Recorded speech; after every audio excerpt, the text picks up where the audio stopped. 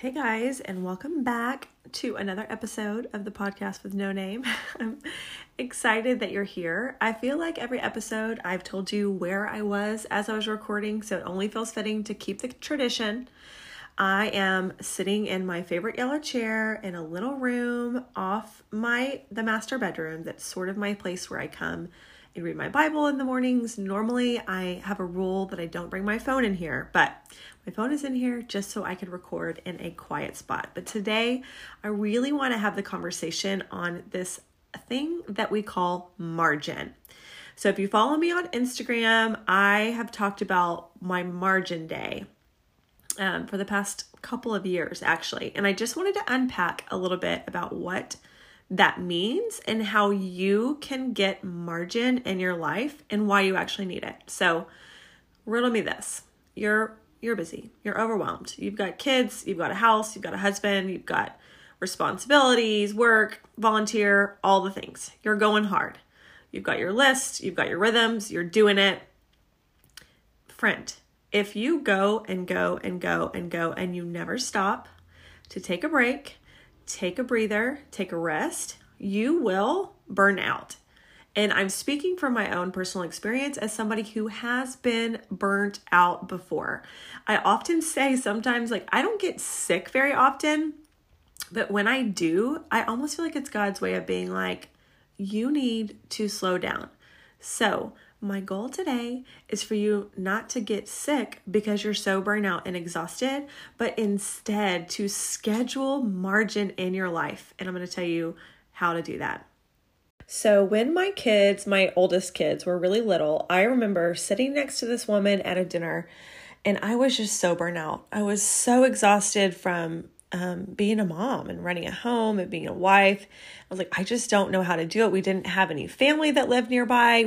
I at that point hadn't really started hiring any babysitters to help us. And I was feeling really overwhelmed. And I don't even remember who I was talking to, but I will never forget what she told me. She was like, you have to find time for yourself and you've got to do whatever it takes to do that. She gave me some ideas and I took one of those ideas and ran with it. So I'm going to share that with you.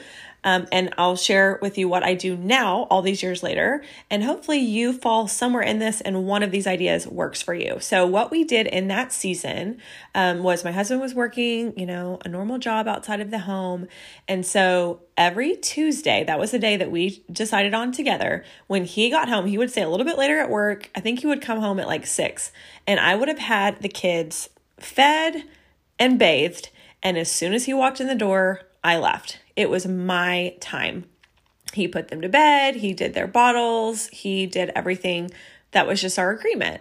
And I lived for those Tuesday nights. Some of those Tuesday nights, I would go walk around Home Goods by myself. Sometimes I would go to the coffee shop and write or read because that is what fills me up. Some nights I would meet my girlfriends for margaritas on a patio.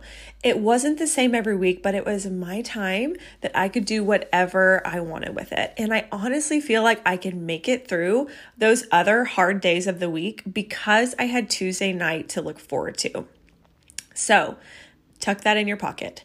Now, what margin day looks like for me and what it has looked like for the past 3 years is I have a day. So I am blessed to be able to stay home and run my business from home with my babies. And Wednesday is my margin day. It's the day that just sort of works. I think it's because it's the middle of the week. And it's just sort of the nice, I've been going hard since Sunday night and it's nice to just have a little respite to look forward to in the middle of the week. But what it looks like for me now is it's the day that I don't plan anything. And what I mean by that is I have no appointments, I have no meetings, I have no phone calls, I'm not meeting up with anybody to walk or go to the park, and I don't even really make a to-do list, at least for half of the day, the first part of the day. I just let myself breathe and do the things that fill me up. So Right now, I have a little baby, and something that fills me up is going on a long walk. So we go on a walk for about an hour. I try to spend about half that time just listening to worship music and praying and just thinking and listening to God, and not, listening to a podcast and listening to a text message and checking this thing off my list, but just really being open and present. I just sometimes like to sit at home and not get dressed or put on makeup or do anything, just to give my body and my mind the space that it needs to prioritize myself and my rest.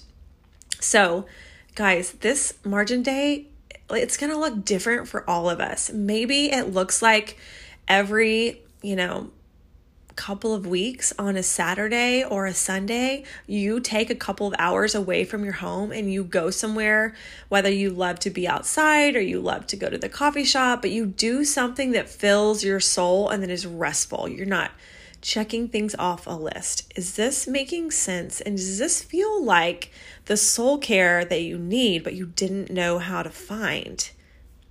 Okay, this last part of today's episode, I'm going to encourage you, challenge you to actually do this. And the second part of my walk today on my own margin day, I was like, I'm going to listen to this chapter of this book. I'm listening to this book called Triggers, which is really good if you're a parent. And that she read this quote. I had to go back and write it down. It says, don't prioritize what's on your schedule. Schedule your priorities. And mic drop. So I can't tell you that you should prioritize yourself. That is between you and God to know what your priorities are. But I'm just speaking from somebody who has hit the burnout multiple times that it's not worth it. And really being consistent with caring for yourself little by little over time will benefit you and your family so greatly.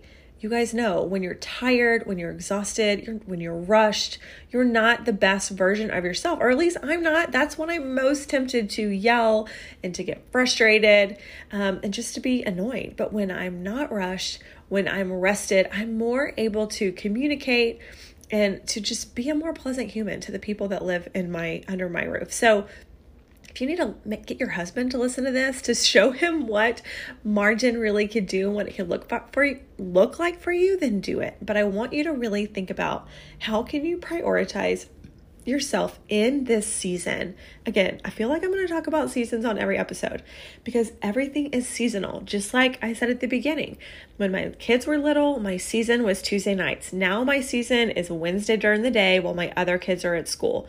Maybe for you, it's on a weekend or during your lunch break or after the kids go to bed or before they wake up.